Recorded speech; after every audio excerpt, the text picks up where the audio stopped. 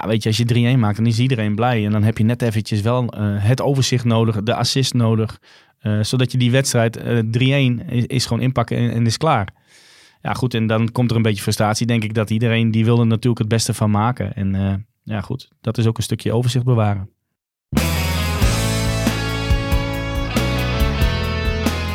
Dit is Het Hertenkamp, de podcast over SC Cambuur van de Leeuwarder Courant.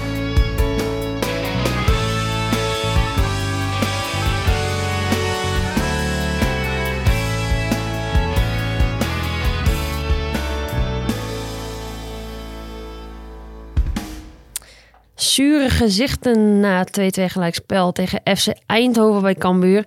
Cambuur heeft 2 punten verloren. Daar was iedereen het op zich wel over eens. Over de achtergronden en andere zaken praat ik, Marissa de Jong, vandaag 4 december in podcast Het Kamp met René van der Weij. Een hele goede middag. Goedemiddag. Tja René, wat ging er mis bij Cambuur? Dat ze toch nog gelijk speelden? Nou ja, dat ze de 3-1 niet maken. Want die zat er op zich wel aan te komen, tweede helft. Maar het was gewoon verschrikkelijk lastig om tegen zo'n tegenstander te spelen. En ja, het moet in je zitten. Je moet het willen. Maar Eindhoven kwam puur en alleen om niet met een grote nederlaag naar huis te gaan. En hooguit een puntje mee te snoepen. En dat is gelukt. Ja, dus eigenlijk een combinatie van zelf de kansen niet afmaken en een zeer verdedigende tegenstander. Ja, nou, kijk, er zijn natuurlijk wel meer dingen te bespreken wat er wel goed ging en niet goed ging. Alleen ik denk dat dat wel het grootste gedeelte was van, ja, weet je hebt met een tegenstander te maken die er gewoon geen wedstrijd van wil maken. Ja, dan moet je zelf heel goed zijn. En ja, weet je, een tegenstander, wat voor speelwijze ze ook hebben, krijgen altijd 2 kansen. En dat is ook van nu afgelopen vrijdag is dat weer gebeurd. Ja. Dan gelijk een vraag van Danny. Die zegt, je hoort vaak de term baltempo moet omhoog. Bij een potje zoals deze, waar we uiteindelijk niet door de Eindhovense muur zijn gekomen, omdat het tempo bij tijd en wijle te laag was. Hoe kun je ervoor zorgen dat dat tempo omhoog gaat? Hoe train je hierop? Ja, dat is best wel lastig. Want ik denk niet dat Cambuur had verwacht dat ze op deze manier zouden gaan spelen. Hè. Dit leek echt wel op een 5-4-1. Misschien een 5-2-3 met 2 middenvelders die echt wat aan de binnenkant speelden. Dus niet echt met buitenspelers. Ja, het baltempo hoog houden, dat is een containerbegrip. Dat is al vaak zo als het niet lukt en het is wat stroperig, dat het omhoog moet. Ja, je kan daarop trainen, je moet mensen gaan overslaan. Hè? Dus je moet niet van de rechtsback naar de rechtscentraal. Nee, sla hem over en ga gelijk naar linkscentraal. Probeer zo snel mogelijk naar voren te spelen. Hè? Dan krijg je tempo erop, dat je sneller van de linkscentraal niet naar de linksback, maar naar de linksbuiten. Hè? Dat je ze in die zin een verplichting gaat geven dat je een man moet gaan overslaan. En op training is dat altijd anders dan in een wedstrijd. Er komt er natuurlijk een beetje druk op. En dan heb je net andere afstanden. Je hebt een tegenstander te maken, wat ik al zei. Maar ik denk dat ze daarin hadden ze zeker... tweede helft hadden ze denk ik meer de ruimtes via de zijkanten moeten gaan zoeken. Vooral bij Silla. Ik zat toevallig dit keer op de hoofdtribune. Dus die speelde voor mij. Ja, daar lagen de ruimtes. En soms ging het dan even eerst via Van Kamer en dan pas naar Silla. Terwijl ik denk, ja, weet je had ook sneller... over kunnen slaan. Dat Bergsma in één keer... en dat Bergsma niet Van Kamer in het spel behoeft te betrekken, want ze willen graag via de as spelen. Maar in één keer hier naar de zijkant. Ik heb een paar ballen gezien dat Smant de bal had. Ja, weet je, ze willen het liever niet. Maar sla hem dan maar over en leg hem cross weg. Nou ja, goed. En de momenten dat hij de bal kreeg, ja, dan was daar wel, denk ik, het gevaar. Ja, en er zijn ook mensen die zien in het wisselbeleid een van de redenen dat je uiteindelijk niet die overwinning over de streep trekt. Henk de Jong zei daar naderhand ook wel wat over. Die zei, ja, eigenlijk, als ik nu terugkijk, had ik misschien wel naar een 5-3-2 bijvoorbeeld moeten gaan. Om wel ervoor te zorgen dat je in ieder geval nog die 2-1 houdt. Zoals ze bijvoorbeeld tegen VVV wel deden. En dat gebeurde dan nu niet. Had jij het eerder omgezet? En hoe? Nou, omgezet, ik denk dat wel... Kijk, je moet dat aan de ene kant moet je dat trainen. Aan de ene kant snap ik heel goed dat je die 3 punten wil koesteren. Het enige gevaar waar Cambuur op moest gaan letten was de omschakeling. Dat hebben ze de hele wedstrijd gedaan. En op een gegeven moment Cambuur maakte 2-1 met Brei. En je ziet nog dat Eindhoven gewoon op eigen helft blijft staan. De spits die jaagt het gewoon niet af. En die weten van, nou ja, misschien komt er in die 20 minuten komt er nog een kans. In de omschakeling. En dat was het enige waar ze Cambuur op wouden pakken. Met de snelheid erachter. Die 22, die was vrij snel. Ja. Backs die er overheen kwamen. Nou ja, onze grote vriend Slegers kwam er nog in. Ja, dan weet je dat je er moet oppassen. Ja, en dan kan je wel met 3 man achterop gaan spelen. En dan zou je misschien je backs weer wat hoger kunnen gaan zetten. Dan ga je iets meer via de zijkanten voetballen. Maar ja, ligt dat in je aard, dan ga je echt op het resultaat spelen. En ook met dit systeem, wat ze gewoon normaal spelen, hadden ze gewoon de punten over de streep kunnen trekken. Want de 3-1, die lag in het begin, ja, lag meer voor de hand dan de 2-2. Dus ik snap wel dat je niet zo snel gaat denken van, nou, we gooien een extra verdediger erbij. Want vaak kom je dan alleen maar achteruit te lopen. Dan roep je het ook een beetje over jezelf af soms. Ja, nou ja, goed. Zeker als je. Ik heb het zelf ook wel eens in situaties. En dan denk je van oké, we gaan voor die overwinning. We willen het over de streep trekken. We doen een verdediger erbij. Maar automatisch leg je de druk meer bij je eigen verdediging. Want er komt een man extra. Zij gaan een extra spits erbij gooien. Dus het wordt alleen maar drukker. En als hij 1 keer verkeerd valt, ja, dan zit dat ook voor je gevoel is dat niet lekker. Hè? En nou ja, ik denk dat het is altijd achteraf. Ja. Maar of je er echt veel beter van wordt, dat weet ik niet. Nee, en als ze dan nu die 2-2 zouden gaan analyseren, waar ligt dan het pijnpunt? Nou ja, ik denk dat Cambuur vooral naar zichzelf moet kijken. De 0-1, ja, Silla mag hem nooit laten stuiteren, onderschat de bal, weet niet dat er iemand in zijn rug zit. Ja, dan is het gelijk hangen, dan moet je erachteraan. Nou, dan krijg je een goede loopactie van Silla met de bal van Kaam. Mooie steekbal, penalty. Nou, op dit moment is dat een zekerheidje, dat is mooi. Dan probeer je tot de rust door te drukken. Dat lukte niet echt. Nou, de tweede helft vond ik wel dat Cambuur iets meer de overhand ging krijgen. Maar wat ik zeg, ze hadden iets meer via Silla moeten gaan spelen. En dat is ook logisch, omdat Tol toch iets meer een verdedigende kracht is. Ja, ik denk dat Silla 1 ding moet doen. En die moet heel veel gaan trainen op zijn voorzet. Want die vond ik niet goed genoeg. Zeker niet om echt gevaar te stichten. En legt hij hem er wel echt achter, ja, dan werd het ook gevaarlijk. En ja, ik heb veel dingen om me heen gehoord over Uldrikis. Maar ik vind dat hoe hij hem neerlegt voor Brei, dat vind ik wel kwaliteit. En hij doet ook klasse, dingen, hij doet ook dingen niet goed. Maar dat was wel waarvoor hij staat. En nou ja, goed, dat is een hele goede 2-1. Ja, en dan krijg je situaties dat je het moet uitbouwen. Hè? De ene kans dat hij hem naast kopt. Ik snap wel dat Smit erachter stond. Maar dan moet hij echt een type Luc de Jong zijn die van tevoren al weet, daar is hij vrij. Dan had hij hem iets door kunnen koppen. Hij werd een keer met een hele goede aanval aangespeeld. Ik vond dat hij iets te veel richting de goal dribbelde. Hij had hem eigenlijk iets meer moeten vasthouden. Een balk eronder, zodat hij hem kon afgeven. Kreeg daarna nog een aanval met Brei, die eigenlijk te gehaast overschiet. En dat zijn wel kansrijke momenten waarop je de 3-1 gewoon had moeten maken. En ik denk dat de trainer deze week even met die jongens moet gaan zitten. Met Balk en Smit en Uldrikis en Brei. Van oké, luister jongens. We hebben elkaar heel hard nodig. We kunnen elkaar alleen maar beter maken doordat we samen gaan spelen. En ik vond dat ik zag iets te veel maniertjes naar elkaar. Een beetje negativiteit, weet je. De ene geeft de bal niet af, de ander geeft de bal niet af. De loopactie van de ene is niet goed. En je merkt dat er daar een beetje frustratie in zat. En het loopt niet in zo'n wedstrijd. En dan heb je heel erg die 3-1 nodig. Dus ik denk dat als ze daarop gaan kijken, nou, daar kunnen ze al heel veel uithalen. Ja, kijk, en de 2-2, ja, dat is gewoon... Ja, aan de ene kant moet je gewoon veel beter dekken. Maar dit is precies wat Eindhoven wou. Ruimte in de rug, diepteloopacties, spel voor de goal. Ja, en dan gaat hij er heel slemielig in via 2 verdedigers volgens mij. En de keeper die er niet bij kon. En onderdoor. Ja, daarom dus. Ja, dat kan je ook wel analyseren. Maar je weet dat Eindhoven dat spel wou gaan spelen. Ja, die maniertjes, dat vond ik zelf ook wel een beetje vreemd. Want daar spreekt niet helemaal uit een ploeg die eigenlijk best wel in een goede flow zit op dit moment.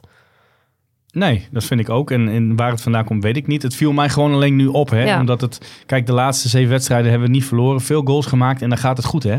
Alleen nu heb je elkaar gewoon even nog veel harder nodig. Omdat die wedstrijd die loopt niet zoals je graag als je wil. Mede door de tegenstander. Nou, dan kan je zeggen compliment voor Eindhoven. Die heeft dat goed gedaan. Die wil het op die manier doen. Ja, weet je, als je 3-1 maakt, dan is iedereen blij. En dan heb je net eventjes wel het overzicht nodig. De assist nodig. Zodat je die wedstrijd 3-1 is gewoon inpakken en is klaar.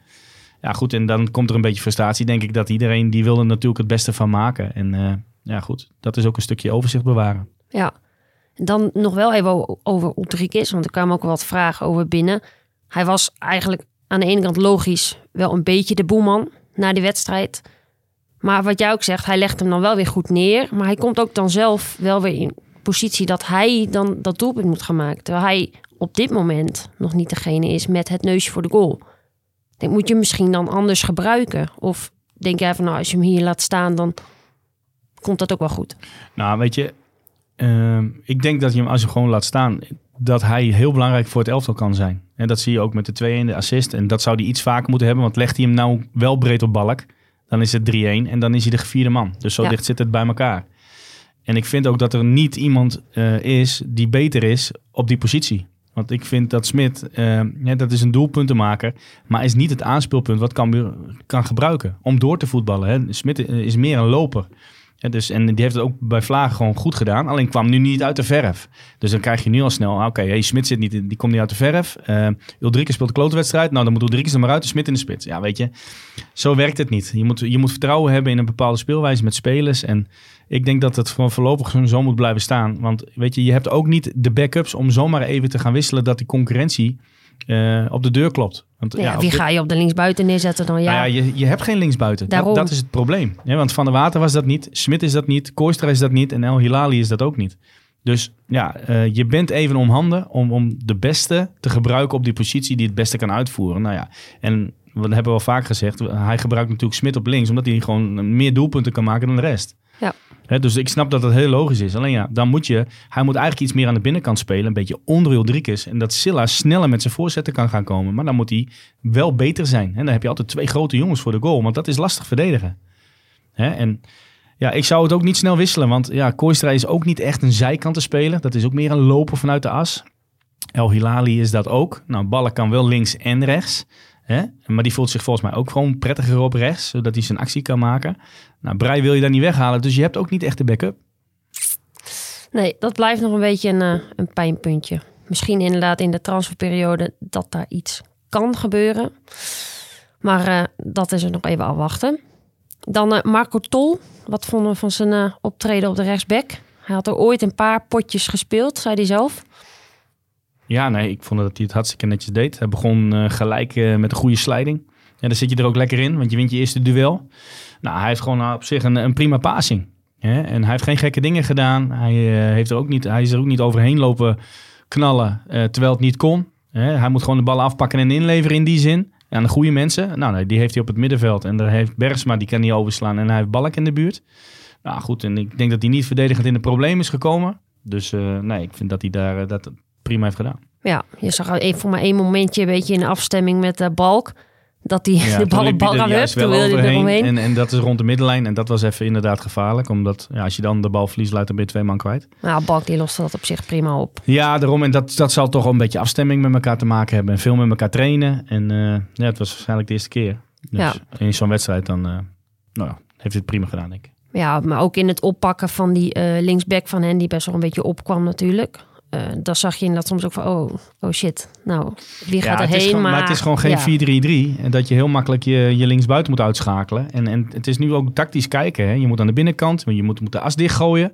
Want Eindhoven die kwam echt met lopende men. Vooral Kutsu en Rotier, die probeerden achter die spits te komen. Tussen de centrale verdediger en de back door. Dus je moet die as dicht houden.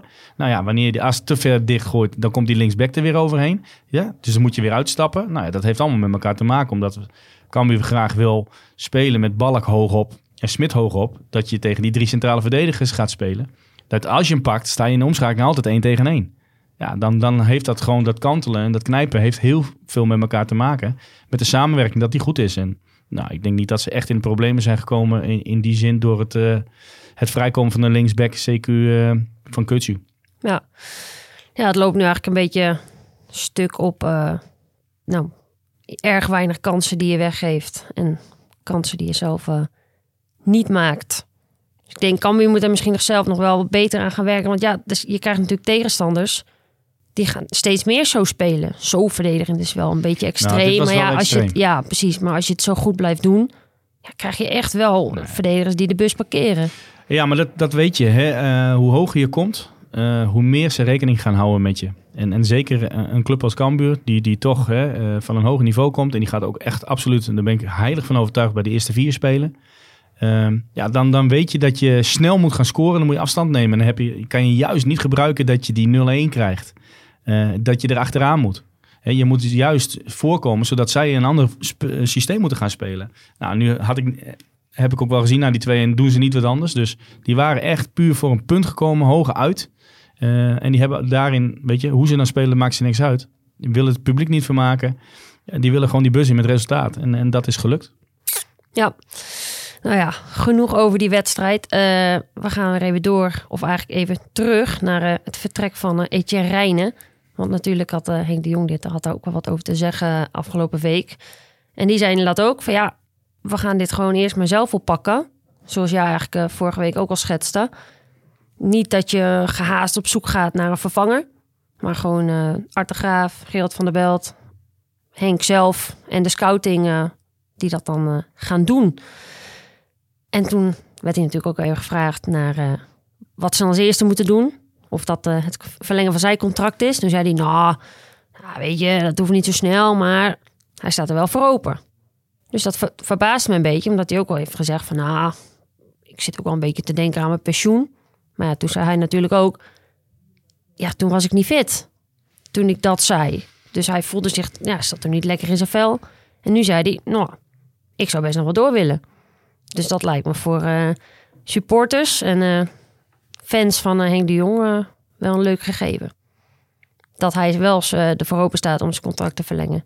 En ik zie ook niet in waarom Cambuur dat dan niet zou doen. Omdat het nu wel goed gaat.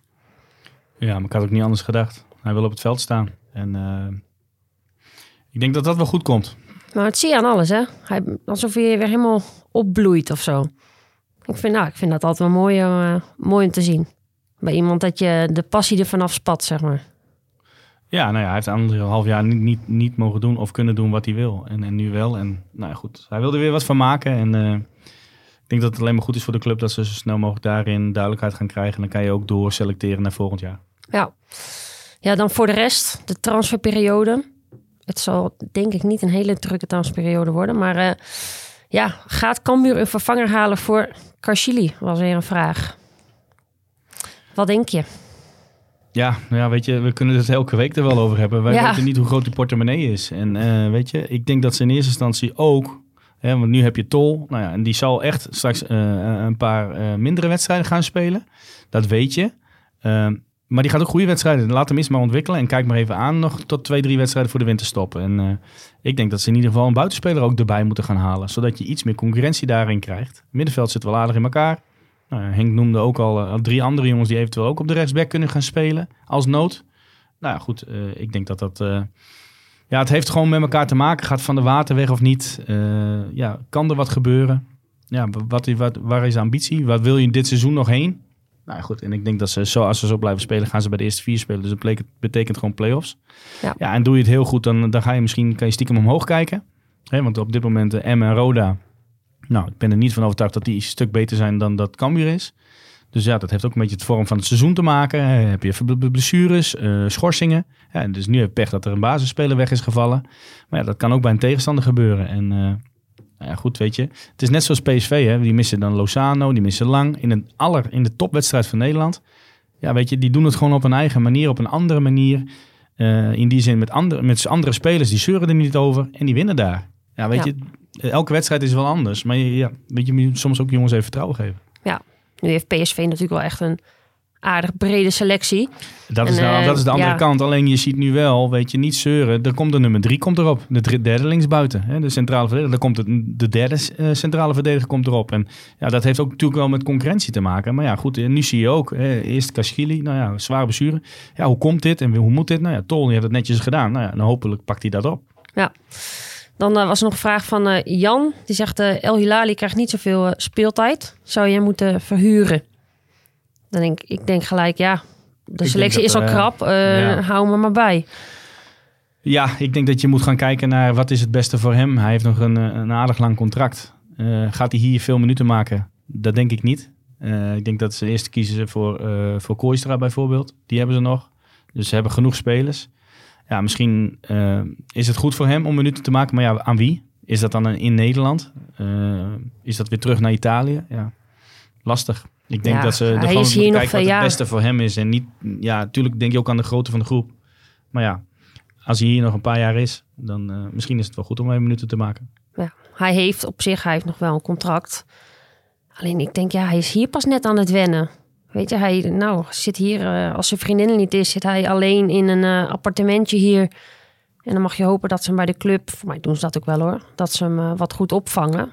Maar dan zou je hem weer ergens anders heen sturen. Ik denk, nou ja, laat hem eerst hier nog maar even meer wennen. En dan misschien komt het op een gegeven moment wel eruit. Dat zou wachten. Ja, dus ja. Misschien wedstrijden veel spelen in onder de 21 als het kan. Ja. Nou, misschien is dat misschien wel veel beter. Dan zie je hem ook nog in eigen gelederen. Ja. In plaats van dat je inderdaad allemaal wedstrijdjes terug moet gaan kijken van een andere ploeg waar die dan zou spelen. Ja, nou goed, weet je, het hangt vanaf waar die dan heen gaat. Kijk, is het in de KKD of is het eventueel iets dichterbij, weet je niet. Maar je moet zo'n jongen in de gaten houden. En als ze er echt een gevoel voor hebben en vertrouwen voor in de toekomst, dan zullen ze wel een plan met hem hebben opgesteld. Ja. Nou, dan kunnen we ook weer vooruit gaan kijken. De Graafschap. Wat moet Cambuur veranderen als ze tegen de Graafschap spelen? Ook weer een stugge ploeg die maar weinig doelpunten tegenkrijgt.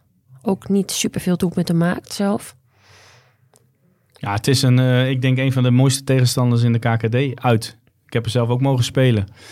Ja, dat veld is altijd goed. Er zit altijd veel publiek. Spelen in die zin wat ruiger. Hè, wat opportunistischer, wat sneller naar voren. 4-3-3, nou, dat is allemaal wel duidelijk. Dus dat past Cambuur ook beter. Ik verwacht ook niet dat de Graafschap thuis helemaal gaat inzakken. Want dat teert dat publiek gewoon niet. Dus dat kan een hartstikke mooie open wedstrijd zijn. En het zal zwaar worden, want het wordt op grasveld gespeeld. Nou ja, met deze weersomstandigheden, dan weet je wel. Dan moet je echt voor goede huizen komen. En je gaat daar ook niet zomaar eventjes overheen lopen. Ja, de Graafschap zou ook voor zijn laatste... die willen ook aanhaken. Dus die zullen ook deze momenten willen aangrijpen om tegen die toppers punten te gaan pakken. En die hebben natuurlijk aardig wat ervaring achterin. Met Schenk en Buutner. Op het middenveld Warmerdam en Colijn. Die komt bij PSV volgens mij vandaan. Dat is echt wel een talentje. Nou ja, voorin, dat is onberekenbaar. Goede spits. Linksbuiten. Onal staat in belangstelling van veel clubs. Technische handenbinder. Ja, dat wordt wel een mooi wedstrijdje. En Mimoun Mahi is daar natuurlijk ook weer neergestreken. Ik heb eigenlijk niet echt goed in de gaten gehouden of je daar nu veel beter doet dan bij Cambuur. Nou, volgens mij zat hij niet eens bij de selectie van de week. Nee. Zoveel heeft hij nog niet gespeeld. En er moet wel heel wat zijn gebeurd. Als die fitter is, dan dat kan bijna niet anders dan vorig jaar. Want ja, dat was gewoon geen aanwinst. Nee, dat was een 3 keer niks. Sneu voor hem. Maar Cambuur heeft er niks aan gehad. Dus ik weet niet hoe die bij de Graafschap staat. Ik zie hem niet vaak. Dus ze afwachten. Ja, ik heb het trouwens gezien. Ze hebben dit seizoen thuis nog maar 1 keer verloren. Ja, dan wordt het van Emmen. Week wordt het de tweede keer. Ja, zo moet je toch die bus instappen? Ja, zeker. Ja, je moet daar willen winnen. Zitten er trouwens nog bekenden van jou nu? Bij de Graafschap? Nee. Bij de hele club niet? Het is niet dat als je daar zou komen van... Nee. Zo vaak hebben wij daar niet gespeeld. Nee, 1 of 2 keer. Nee. Dat was een hele andere tijd. Ja, oké. Maar inderdaad, ik kijk er ook wel naar uit om daar van de week een kijkje te nemen. Ja, dan moeten we maar weer gaan voorspellen. Mag ik even benoemen dat ik een van de 2 mensen was die een gelijkspel had voorspeld? Ja, dat is heel knap van jou. Ja, bedankt. Ik denk dat het weer een gelijkspelletje wordt. 1-1. Oké, ik denk dat we daar gaan winnen. En ik denk ook dat het met 1-3 is. Met een redelijke uitslag. Omdat de Graafschap ligt ook wat druk. Zeker thuis. Ik denk dat Cambuur het voetballen beter voor elkaar heeft. De Graafschap die moet. Er komen er meer ruimtes.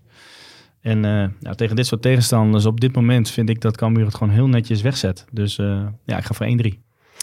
Ja, zij spelen vanavond nog trouwens. Er zit niet zo heel veel tijd tussen die wedstrijden. Nou ja, dat heeft allemaal wel met elkaar te maken natuurlijk. Ja. Met hersteltijd. Hoeveel kan je gaan trainen? Nou, dat is eigenlijk niet. Want je moet eigenlijk een dag na de wedstrijd uitlopen en dan heb je woensdag... moet je vrij hebben. Dan moet je donderdag één dag voor de wedstrijd moet je alweer trainen. Nou goed, dus ze zullen dus nu wel een ander programma hebben. Maar dat is op dat veld. Dus dat veld zal niet helemaal egaal zijn. Dus dat zal niet in het voordeel zijn van Cambuur. Want ik verwacht niet dat ze zeggen van we gaan het even als een biljartlaken. Gaan we het rollen. Maar ik denk dat het goed komt. Het zit gewoon goed in de groep. Daar gaan we gewoon de winst halen. Ik weet trouwens ook niet hoe het daar zit met de sneeuwval en zo. We hebben hier natuurlijk wel aardig last van gehad. Met allemaal amateursport die eruit is gegooid. Ja. Het viel trouwens bij Cambuur vrijdagavond viel het mee. ik dacht eerst van, oh jongens, dit wordt zo glad als wat, dat veld. Maar Marco Tol die zei ook na de tijd zo, nee. Nou, ik maakte een sliding en het ging wel aardig. Dus ja, het is altijd maar afwachten wat het weer ook ermee doet. Het is toch in deze periode. Dus goed. En vaak hebben de twee ploegen mee te maken. Ja.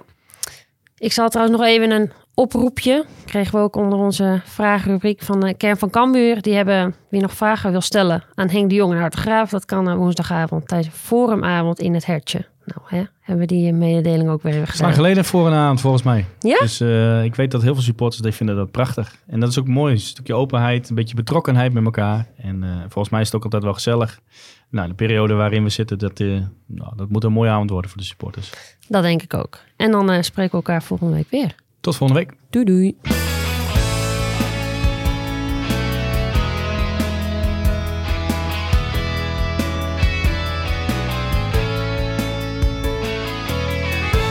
Dit was Het Hertenkamp, de podcast over SC Cambuur van de Leeuwarder Courant. Abonneer je nu via jouw favoriete podcast-app.